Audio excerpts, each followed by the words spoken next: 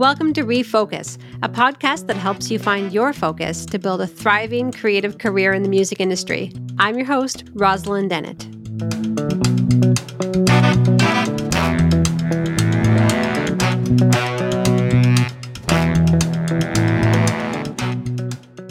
In this episode, we will be talking to Erin Benjamin, the winner of the 2023 Estelle Klein Lifetime Achievement Award. The Estelle Klein Award honors the work of an individual that has made significant contribution to Ontario's folk music community. The award is named after Estelle Klein, a longtime advocate of Canadian folk music and one of the early founders of the folk festival scene in this country. An award-winning community builder in her own right and driving force in music industry leadership, Erin Benjamin has worked in the music industry for over 25 years. Originally a touring and recording artist, and then as executive director of both Folk Music Ontario and the Canadian Arts Presenting Association. Today, Erin continues her work as the first and only president and CEO of the Canadian Live Music Association since its founding in 2014. An unflagging champion for the live music sector, particularly during COVID-19, she serves as a board member for the Ottawa Board of Trade, the United Way Eastern Ontario, and the Ottawa Film Office. Over the years, she has served a wide variety of organizations as a board member, including the Unison Fund, Folk Alliance International, the Songwriters Association of Canada, the National Arts Centre's Creation Fund, RBC Ottawa Blues Fest, and others. She is the proud recipient of several awards, including the Jackie Washington Award, Ontario 150 Award, the United Ways Community Ambassador Award, Tourism Industry Association of Ontario's Resiliency Award, and the Spirit of Folk Award from Folk Alliance International. And now I'm so happy to say that she is the 2023 Estelle Klein Lifetime Achievement Award in recognition of her service to this community. Erin lives in a vibrant downtown neighborhood with her amazing kids and perfect pandemic puppy, and can often be found on the golf course in the pursuit of happiness. Here's my interview with Erin Benjamin. Hello, Erin. How are you doing? Hi, Rosalind. I'm great. It's really nice to talk to you. Oh, so nice to talk to you as well. First and foremost, congratulations. Thank you so much for joining us for this interview, and congratulations on this big achievement. As I was the day when you called me, I remain incredibly honored. I mean, obviously, I was there in the beginning of that, working with Estelle on the very first award, and it never crossed my mind that this would be something that would transpire. I mean, it's been a million lifetimes, and then some since 2001. When we honored her with the original award. So, I mean, I'm chuffed. I'm moved. As Rosalind knows, I burst into tears when she called me because it's a very full circle thing. But thank you deeply. Well, it's wonderful, the connection that you have to this award and that it has such a special meaning for you. And maybe we can get a bit more into that time in your life in a bit. But let's go back. Not that far back. You're probably the youngest person to ever win a Lifetime Achievement Award. But I'd like to know a little bit more about you growing up and what place, music had in your upbringing. And maybe you can take us up to the moment where you realized it was something you might be interested in doing as a career. Oh, what a nice question. I never get to talk about my former life as an artist really anymore. In fact, I would wager that most people have no idea that I was a musician and a singer-songwriter and a touring artist and a recording artist for a very long time. In fact, 10 years on the road professionally. So thank you. So the story goes that I had a dream when I was 5 years old that I was a guitar player. And I woke up and I asked my mom if I could have a guitar. And the answer was no, because I guess I would wake up regularly and ask for things. So she wasn't going to say yes immediately. But I was, sometimes in your life, you're just sure, you know what you know, and you're positive. It's happened only a few times. And I've been really, had a very strong, powerful feeling. And this was one of those times, remember it like it was yesterday. And so she finally relented, and she took me to the store on Bayview Avenue in Toronto called Drum World, where we went guitar shopping. And she bought me, it was hanging on the wall, and I pointed to it. It was $100. The brand was Degas guitar, and the guy took it off the wall, and I remember it was covered with dust and the strings were old, and I'm like, it's perfect, I'll take it. And that was my guitar for probably 15, 20 years. I mean, I took that thing everywhere. My sister sanded it down at one point and painted cool flowers, and we revarnished it before we went backpacking in Europe, where I busked across Europe and all those things. Anyway, that guitar was the guitar that I originally learned on. I took guitar lessons from a neighbor who was like a mom who played a little bit of like, I don't know, Gordon Lightfoot and Bob Dylan and Joni Mitchell and Neil Young on guitar. And so I learned from her. And the first song I ever learned was Four Strong Winds. And amazing. followed closely by Feeling Groovy by Simon and Garfunkel. And I was just that kid who I was just really determined to learn, and learn I did. I did lots of lessons, and I started performing. I was already the kid who was, this will shock no one who knows me well, but I was always in the school play. The myth goes that I locked myself in the cubby in kindergarten until I got the lead in the play. I mean, shocking. If you know me, that's so, not Erin. But so performing and playing guitar it was absolutely just a part of me. I didn't know it yet. And as I started to learn guitar, I became really, I loved it. And I started writing songs too, like little songs. And then I went to summer camp. I went to Pinecrest in Muskoka, if anybody knows it, for many years, many years. And I was a camper and a counselor, and he started a drama program there at one point. And but it was really there that I was so inspired by the other people who played guitar and sang songs, and some of them were really amazing and ended up being musicians themselves.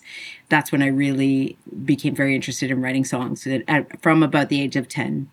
And continued to do that for a very long time, and made my first cassette with a few songs, and that was my first experience recording. And I went on to record several CDs and so on, and perform. But it was from the age of 5 when I was determined to be a musician. And you mentioned the first songs that you learned and the influences of your music teacher. Was that kind of your first introduction into like folk music? So, my aunt was a sales rep for CBS Records, weirdly. I mean, this is going back because she hasn't done this for a very long time. And she was like the cool aunt. She always got the swag. I had a giant Kiss mirror, like the band Kiss, like the size of a wall in my room growing up, like this huge, with each of the painted rock stars in each corner of this mirror. And she would bring these albums to my parents, who had, in fact, I have their receiver and speaker downstairs. The turntable died a long time ago, but that, like this early vintage 1980s Pioneer receiver, and she would bring them all these records. And so we'd have this weird, a bit random record collection, but in that collection was a lot of definitely like the folk heroes of the 70s for sure. Mm-hmm. So, in between the Nana Muscuries and the Rita McNeils, and like really kind of, which were both, obviously great artists. Barbra Streisand was in there, but I gravitated to the Neil Young for sure. I mean, Neil remains my number one favorite artist and influence, but all of that, Bob Dylan and Joni for sure, and Ian and Sylvia, and oh my gosh, I sound so old, but this was the music that I listened to, and while my friends were really into the actual contemporary music of the 80s, and very, very little of which I could probably name because I wasn't listening. So then when you started your performing career, can you describe a little bit about what that was like at the time? Were you doing a lot of touring? You said you recorded, 3 albums, you say? Yeah, 2 CDs and then a bunch of other stuff ended up sort of recorded. And actually, sadly, some stuff never got recorded, and those songs are lost forever. But I think it was really university. So I went to Concordia University. I studied to have a degree in the Bachelor of Fine Arts. Crazy. And it was with my dear friend, remains to this day, one of my best friends, Heather, across from university. We ended up being roommates together, and we would sing Indigo Girls like all the time. So I had this guitar, and we would you can picture it, right? Mm-hmm. And Friday and Saturday nights were always at our place, and everyone would be jamming and singing until 5 o'clock in the morning, that kind of thing. And when I finished university, I did a little performing in university, coffee houses, open stages, that kind of thing. I did play in high school bands and stuff, but I wouldn't consider that professional, but that was, really fun. And I performed all the way through up until university. But when I graduated university, I actually moved to Sudbury. And anyone as old as me or possibly a little bit older will remember that the OCFF's first office when I walked into that scene was Sudbury, where I was living at the time. But I had a bartending job at a Casey's, Four Corners in Sudbury, and I was offered to play every Sunday night. This was my first paid gig, and they were paying me $250 for like 2 long sets, and I had a bar tab and I get to eat whatever I want. I was like, oh my God, this being a musician is amazing. I'm always going to be this well compensated. Like $250 in 1994 was a lot of money. Pretty sweet gig now. Yeah, no kidding. Anyway, and so I would play a combination of my own songs and cover tunes. More and more people heard me play, and I eventually got different type of work, and I ended up doing things like singing theme songs for the Scott Tournament of Hearts, which was a real highlight. And then someone gave me a form for this contest I'd never ever heard of called Songs from the Heart. Was that your first introduction to the OCFF and that world? So I never heard of the OCFF, although it had certainly been around. And I didn't know going to a conference where other musicians and music people gathered was a thing. No concept. And at this point, I really was sort of very, locally based and doing some cool stuff, but not touring at all. And so when I filled out this Songs from the Heart form and I entered a couple of songs and I was like, well, I guess, I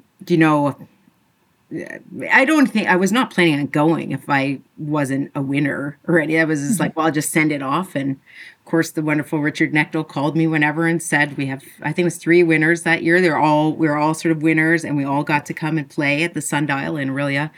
And I remember I went by myself, drove there. It was the first time I'd done anything like that. And I was not, I wasn't a kid, and I'd bust in Europe with traveling with my twin sister years before that, but I hadn't really, as a musician, contemplated this kind of thing. And so I got there and I was blown away.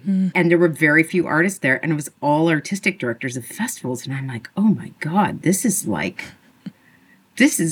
real? And I very slowly got my head around. It was a quick education on networking and the power of building relationships in an industry that I was just getting to know. And didn't know it then, but that was a very life-changing thing. And I owe it all to the 1996 Songs from the Heart competition. Wow. And I should say that OCFF is the Ontario Council of Folk Festivals, for those who are not aware, the former name of Folk Music Ontario. Mm-hmm. Can you describe the evolution of that relationship? Because you were the very first executive director of OCFF. So how did that come about?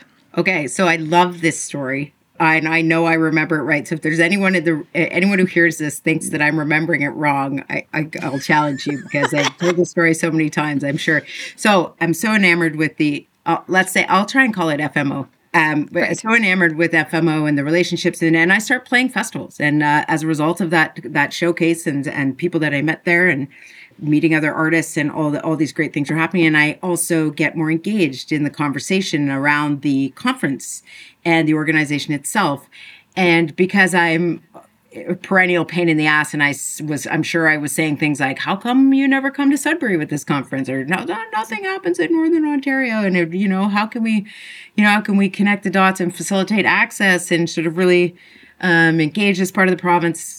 And so I'm sure it would have been Warren Robinson, former artistic director of the Goddard Celtic Roots Festival, or someone who said, oh God, just put her on the board, for crying out loud.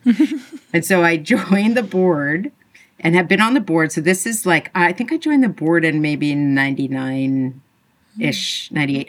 Don't remember. But in the year 2000, FMO had been very lucky to have been helped out by a woman named Judy Wilson, who was helping to manage the brochure, put out this summer brochure with all the calendar of festivals. It got racked in tourist visitor information booths. It was paper, if you can remember that medium. And Judy got quite sick and very sadly ended up passing away. But that created a situation for the organization, in that the one person that they'd been paying to manage the things the organization did was no longer able to. And so during a board meeting in the Toronto Blues Society office in the basement of the Candy Factory Lofts on Queen Street West.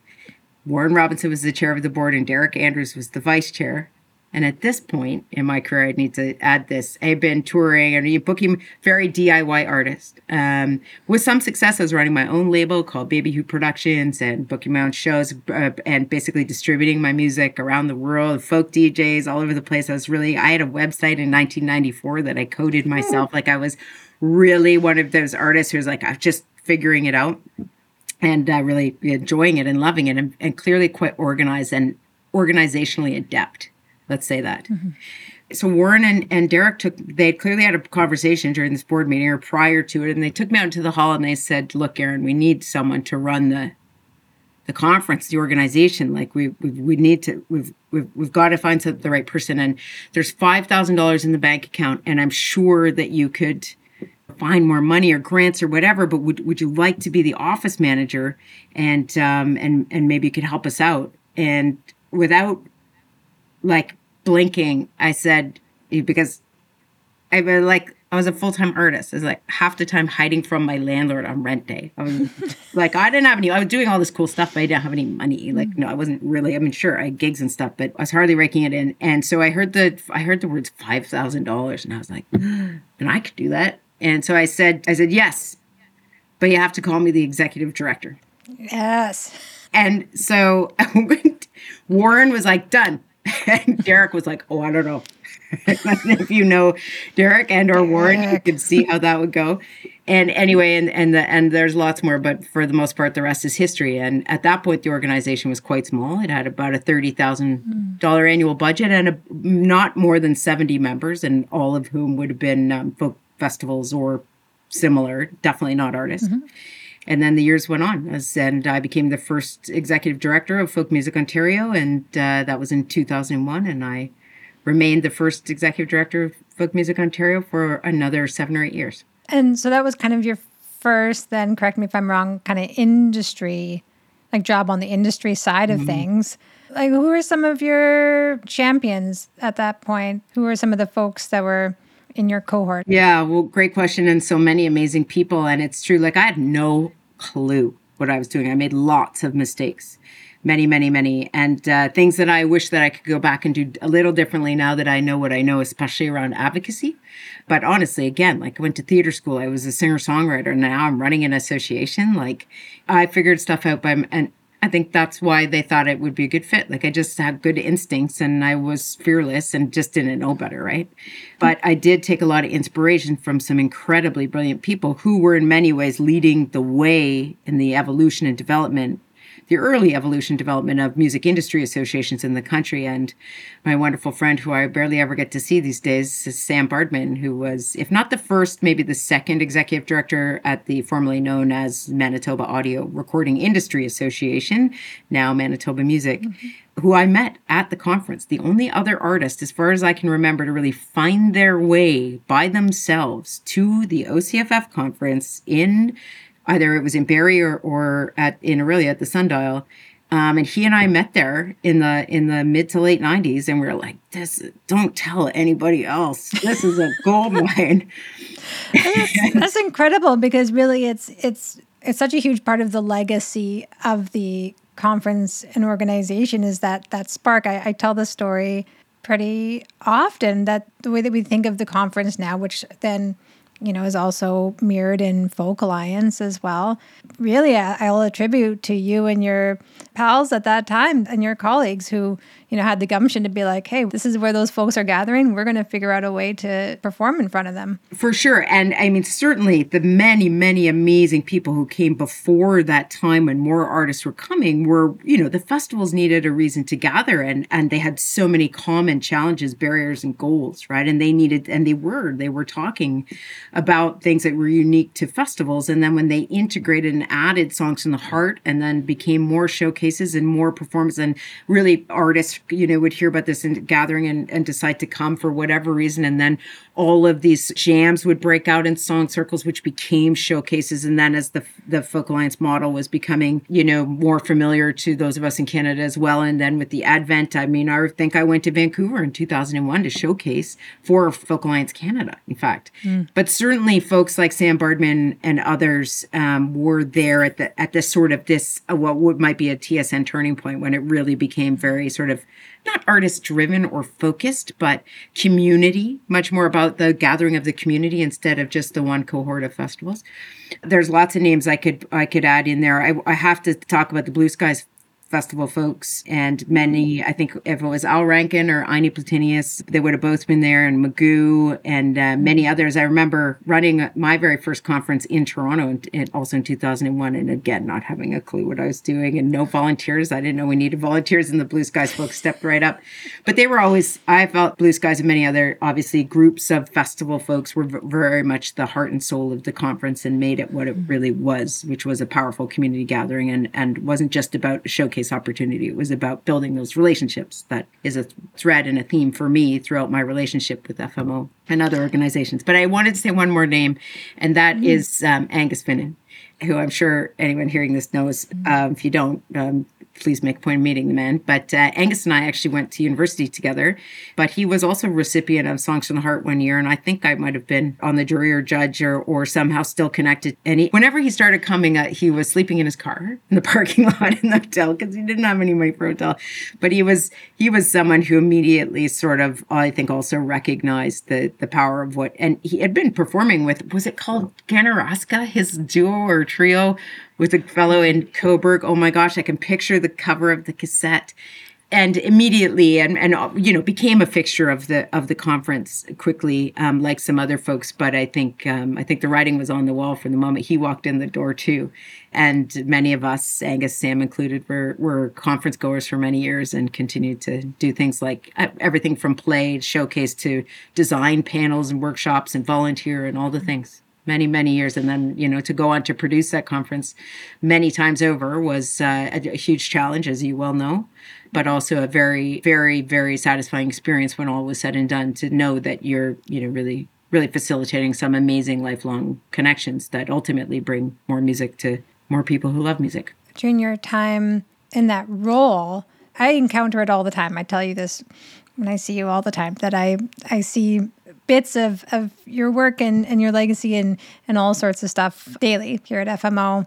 But it was a huge time of growth, and I can see that when I look at data and all sorts of things. But the huge member expansion and the name change and the conference attendance massive, and so lots and lots of really positive things. But I'm wondering, were there any setbacks or challenges during that time? Yeah, I think maybe what stands out immediately, I think that there were some challenges between some festivals. There were, again, groups of folks who maybe didn't get along or didn't agree with process or the way things were being done. I remember there were personalities to manage and sort of trying to bring folks together around the same table. That year in Toronto, in that weird 4 Points Sheridan on the lakeshore, where, oh my gosh, who was the band from BC who played this incredible showcase standing half on the bar and on the bar. It was electric. It was electric. Amazing. It was actually incredible. We packed the hotel.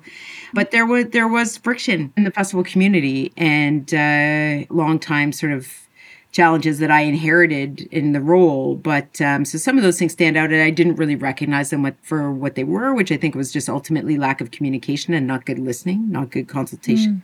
It was a very important lesson I've had to learn a couple of times in my career. And, things like lack of money and capacity challenge any association.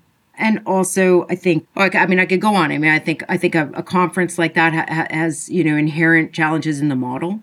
Today, I feel that way. I feel like we sort of are a bit of a dream selling machine, and we encourage this frenzied showcasing. I feel this, Angus knows how I've felt over the years, and I felt like we created a bit of a monster.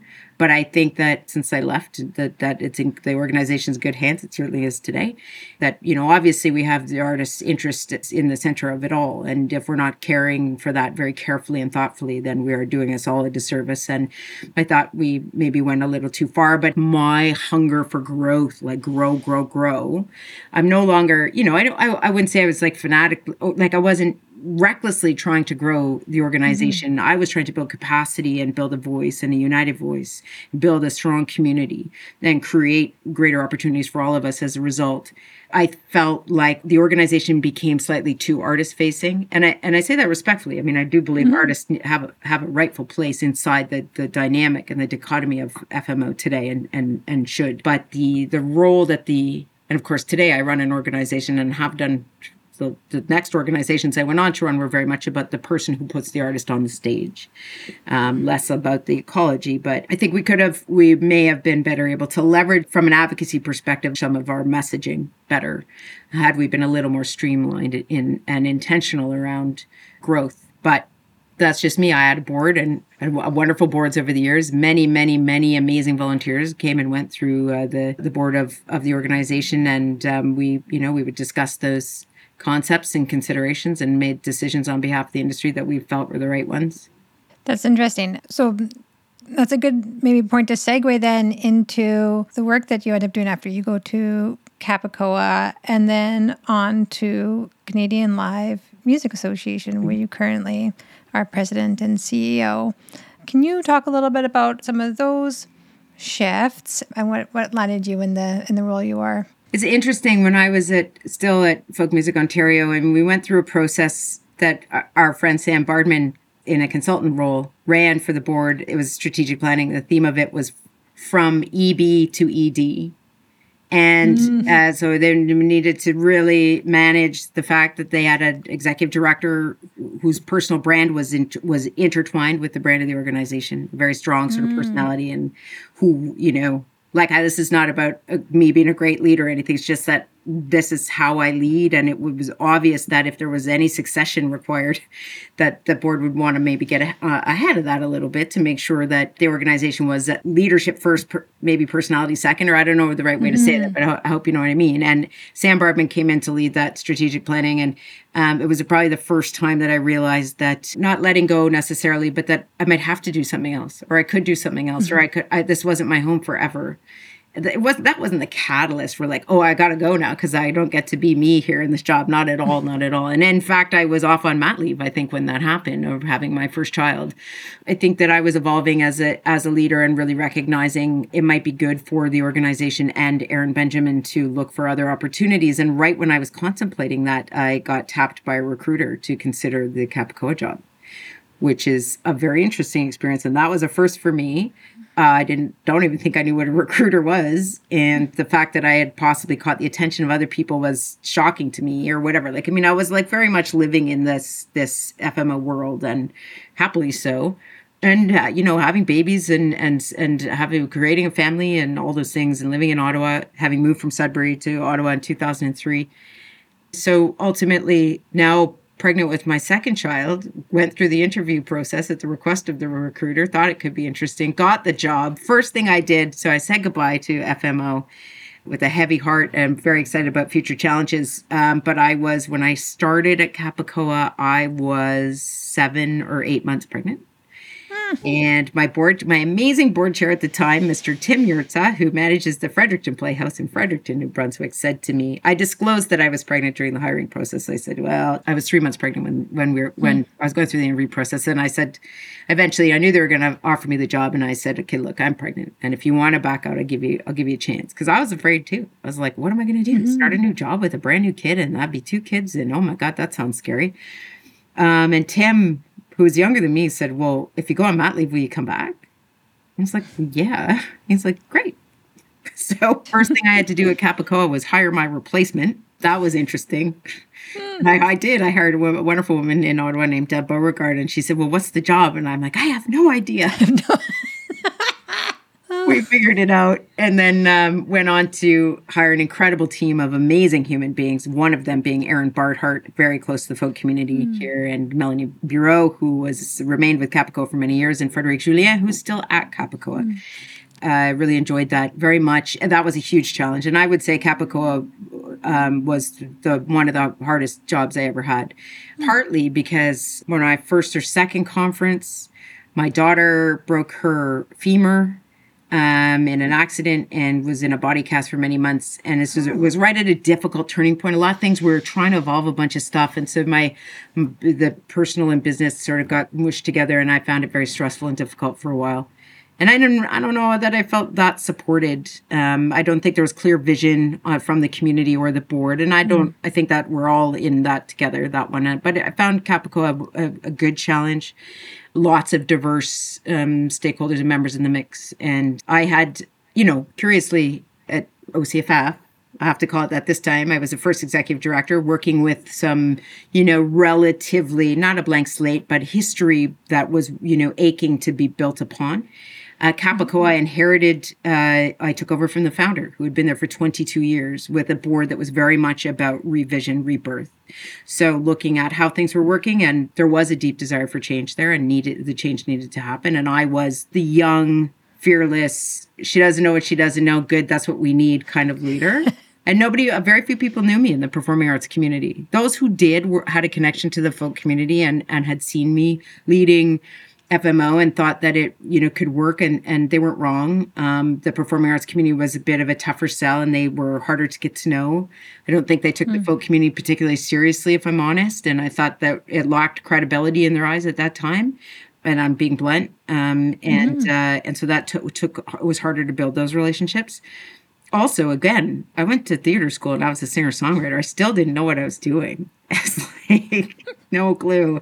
So made some mistakes there. But when Toby's leg got broken, that was really hard. And it was the first time I really felt like intense professional stress and fear and frustration and that sort of thing. But some good learnings in there. Near the end of my time with Capicoa, I got wind of an organization. There was whisperings of this new association being born, which irritated me to no end.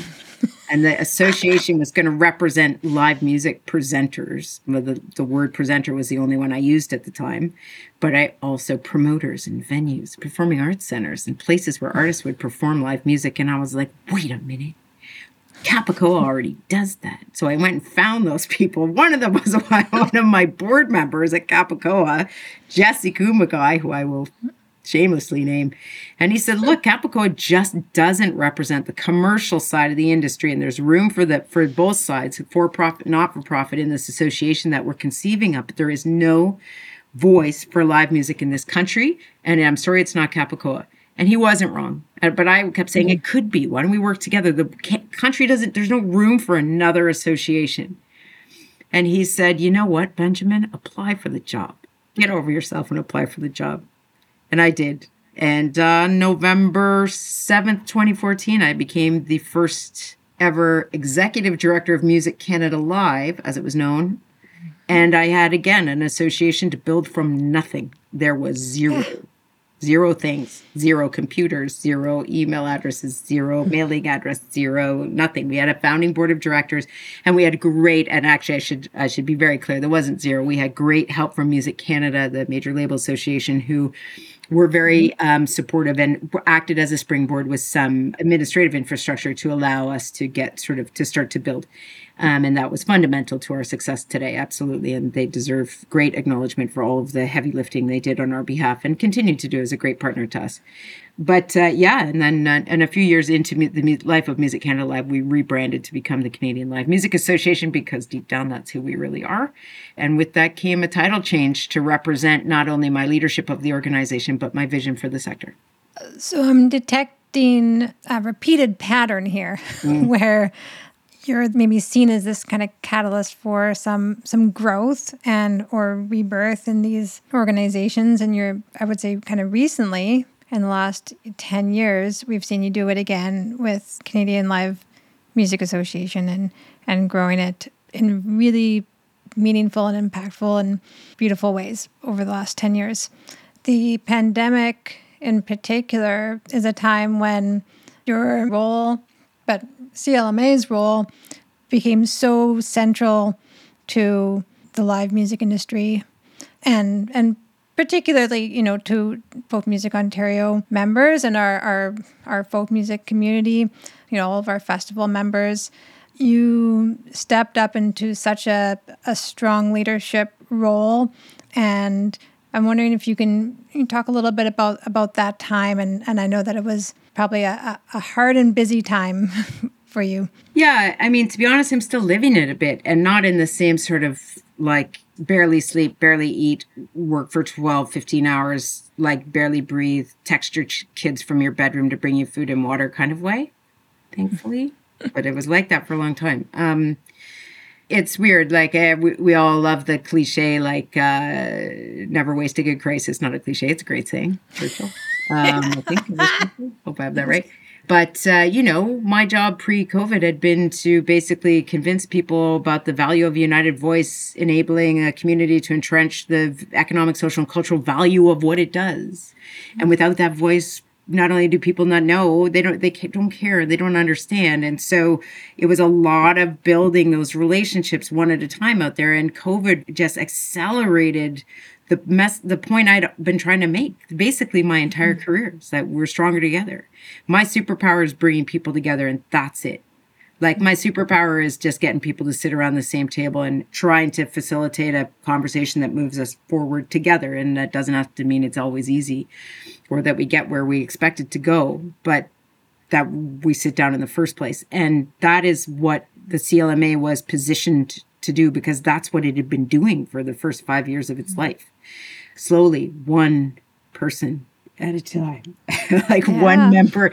I remember you get membership dues come in the mail or, whatever sent by e-transfer, would be like, oh, yeah, every $250 was such a win, because it meant that they trusted me and they trusted the organization to be able to sort of do what we say and ultimately, impact their bottom line. And I don't just mean their financial bottom line. So COVID really created that. But it obviously, I mean this most sincerely, like I would never wish that on anyone. And I never want to go through that again. And it was, I don't know if you remember this, but for me, there were several penny drops in March 2020. And one of them was having our letter published. I don't know if it was the front page of the Globe and Mail or in the Globe and Mail. I like to remember it being on the front page. Could be wrong. I'm pretty sure that's where it was. Yeah. Talking about very clearly, and I look back on that, I'm like, wow, we weren't right on everything, but we were darn close on what we were articulating. We were projecting what the impact was going to be very immediately. And we were taking cues from the UK and so on. But to be able to come out of the gate that quickly, we also had some tools in place, like our great Google group listserv, that we sort of tossed our membership situation out the window and said, anyone, again, this is to me is like core to community building. It's like we just took away any barriers to access to information, because as much as we need, and we're actually struggling to rebuild from that, if I'm honest. Like people take our work, and this as an association leader, like advocacy is intrinsic. You're doing it anyway. Why should I pay for it? And if we have all the time in the world, I'd love to talk about why associations are we have to work so hard to get people to understand what we're delivering, because sometimes you can't see it, but it's happening, and it's happening on your behalf, and it takes a village, right? But anyway, there was nowhere else for people to turn. And that was the whole point of this, the reason the association was born in the first place. We didn't expect to ever have such a bright spotlight to make that point, but that's what happened. And in so many ways, I mean, it was Miranda Mulholland who I first heard this expression from, but it's so perfect, building the airplane while flying it. I mean, again, Erin Benjamin will say she had no idea what she was doing, no clue what I was doing, especially during COVID. Instincts. And having a career of relationships and knowing a lot of folks and just saying, okay, well, we're going to figure it out. And if we take the wrong turn in the maze and we hit a dead end, we're going to turn around and find another path. And that's actually a great analogy for day after day after day after day after day of slogging it out. It was March 12th. I've told this story before. I was on my way to the Junos. I was walking out the door with my suitcase in my hand to go to the airport to get on a plane to Saskatoon. And a friend at the inside Karis called me and said, don't come. We are deciding to cancel. They'd been back and forth and they weren't sure what was going to happen. You might remember. And I was on the phone and I stopped in the doorway. Like I just kissed my kids goodbye. Like this is all happening. And I turned around and I looked at them and I was very emotional, as you might imagine, because that was about the biggest thing that could have happened. You canceled the Junos. And I turned to my kids and I said, everything is about to change. And I burst into tears. And then I said, we're getting a dog. And then, which we did. which we did. He's probably going to start crying in the background again soon. But in that moment, I don't think there was a moment where I was like, holy shit, Benjamin, like this organization needs to be ready. Everything, that moment didn't happen, but it was like, okay, what does my gut tell me I need to do? So now, you said that you feel like you're still in it right now a little bit. Where do you feel like you are right now? And where do you kind of see what do you see the next 5 years looking like for you? Yeah, for me, I feel like I'm still in it a bit because I feel like we've sort of, as much as work-life balance is a thing and we talk about it, and I do work from home more than not, and I do take 4-hour long walks on golf courses as often as possible because that's my passion next to my children and my dog. I feel like there's still some pace. We're still so off the charts in terms of pace and workload and volume and intensity that maybe I'm remembering it wrong, but it didn't feel like this before. There was there's something that's never gone away in terms of intensity. And so I wish everything could just slow down a bit. Like, not me. I'm not afraid of the volume of work or whatever. And I have a much healthier attitude with work volume.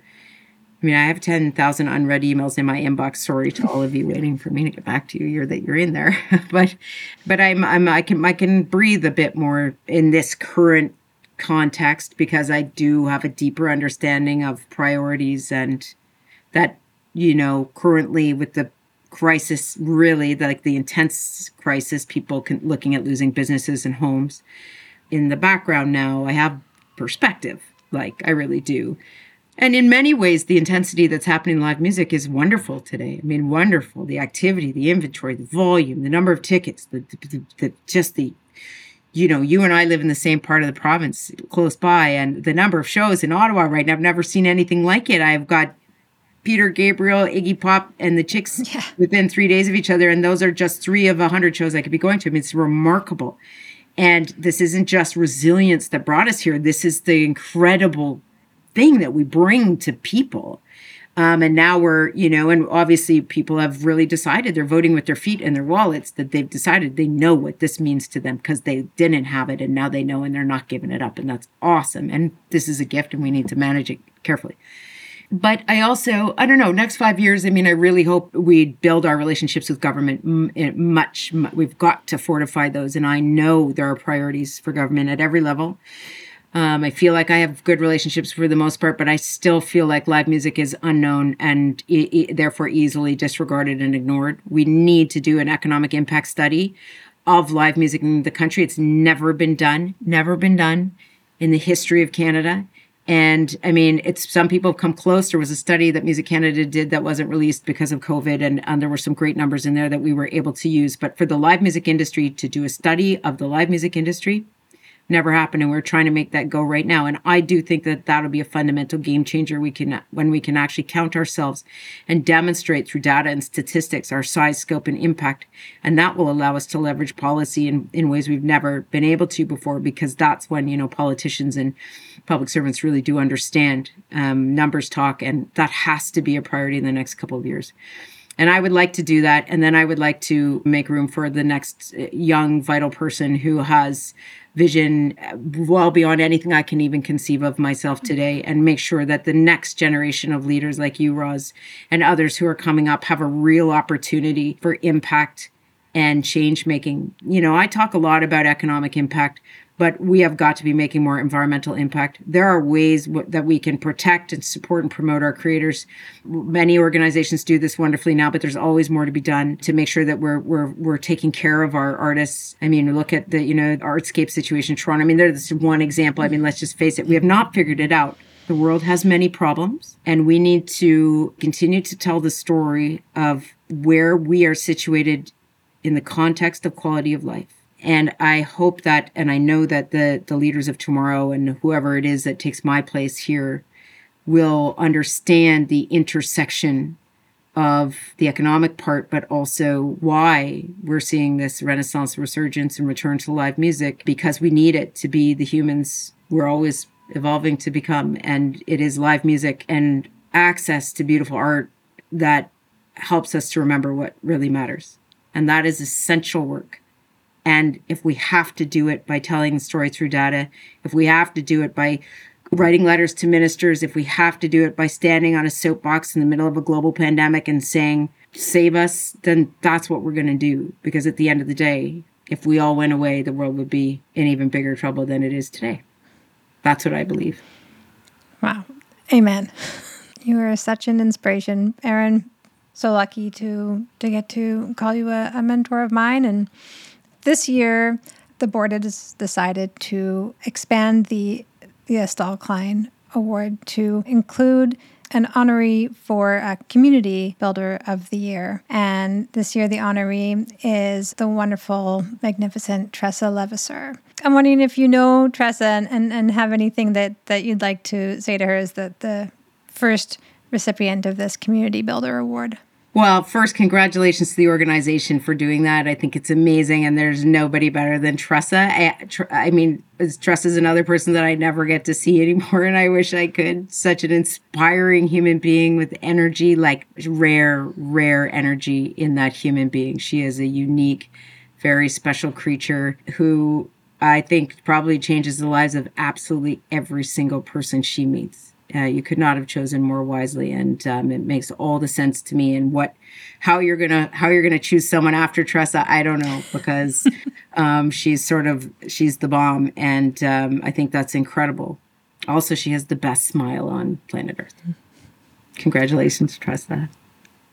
Before we wrap up, I want to touch on Estelle Klein, the namesake of this award that you're receiving, and I'm just wondering if you can take us back to the very first Estelle Klein Award and share a little bit about why it was created, and maybe something that you personally took away from getting to know Estelle. Oh yeah, it's been such a long time until I got your phone call. I mean, obviously every year I'm on the edge of my seat to see who will be Estelle Klein Award recipients, right? Like everybody else, I'm sure, because it is wonderful to celebrate and acknowledge contributions to our beloved community here, and always was so well selected over the years, people truly embodying her spirit. So I worked with Estelle, and this, like, she is so grumpy all the time. She was like, so who was it who warned me? Maybe it was Warren. Well, Estelle can be a little tricky, and she certainly was not grumpy. She was very blunt and wonderful and sweet, of course. And there was, such a strong feeling that we needed to acknowledge Estelle for her contribution to the model, world renowned model, and still to this day profoundly useful model to bring us that, obviously we know why workshops and the way folk festivals work today we know why we love them. We know why they impact us, right? This community doesn't have to think twice about that one. But I think Estelle, the Estelle that I knew, and I didn't know her as well as some, right? I just certainly can't claim to have ever gone to her house for dinner or anything, but in the development of this award, we did work together, and she was a lot of fun and punchy and awesome and particular. And I have vague, sort of foggy memories of the interview, because I would have been in the back of the room at the Sundial shushing everybody, which was my thing. I used to print signs and put them up and said, shh. I hate when people talk, when people are talking or performing. It's just such a pet peeve. And if anyone catches me in the back of a room talking, you can remind me of this. But yeah, it was a wonderful time and an incredibly appropriate and important moment to celebrate. And I wish that over the years, folks who didn't know her, never had a chance to meet her or hear her. Obviously, I wish everyone could have, because you would really recognize where the bar is in terms of passion and spirit, and embodied in many, but something to strive for all of us every day, to be more like Estelle in how determined she was to see her vision really unfold. And obviously, the Mitch Podolics and certainly the Flo Hills and others. And so many faces are flooding into my head right now. Sort of the early generations of folk festival pioneers who learned from each other, and especially from Estelle, really gave us an amazing gift that we need to care for and nurture and all those things as your contemporaries, Roz, just like the next leader of the CLMA, like the folks who are poised to lead our folk festivals into their own future, will retain hopefully that history and just build upon it, and so much room for innovation and new things. But at the heart of it all is this incredible sort of framework that Estelle built, and I think will always be a powerful part of how festivals work. I can't see that ever changing, because it's been perfect from day one. Well, that gumption and that leadership certainly emanates and shines out of you. Erin, congratulations again, and thank you so much for your incredible contributions to this community. Well, just if we could just sort of modify the word lifetime. I know you probably get the whole lifetime. I can hear Flow Hill, but lifetime. What is that? But I hopefully I'm not done. But it's so I can't tell you.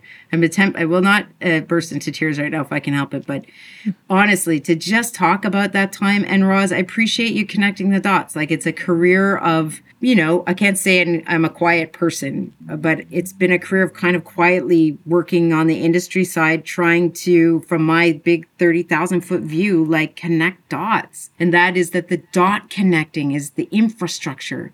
It's the personal infrastructure. It's the cultural infrastructure. It's the touring infrastructure. We need each other to build this community in a really healthy and forward-thinking way. And it is the associations who do that work. And if you're not a member of FMO, you got to ask yourself why, because the work is essential. And without them and without organizations like the CLMA and many others, that work doesn't happen. We live in a very entitled time. And I would just, I guess if I could have a call to action, it would be to remember that if Roz and the Rozes of the world aren't doing this work for you, then no one else is. So support your organization. And from my children and my pandemic puppy and myself, Roz, and to everyone on the board of FMO and to all of this year's award recipients and artists and those who've come before, thank you deeply. I'm turning off my camera now so that I can cry. Thank you very much.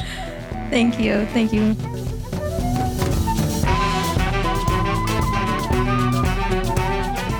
That's it for this episode of Refocus. Please subscribe, rate, and review on the podcast app of your choice so you never miss an episode. For more information, you can visit us at folkmusicontario.org and follow us on social media at Folk Music Ontario.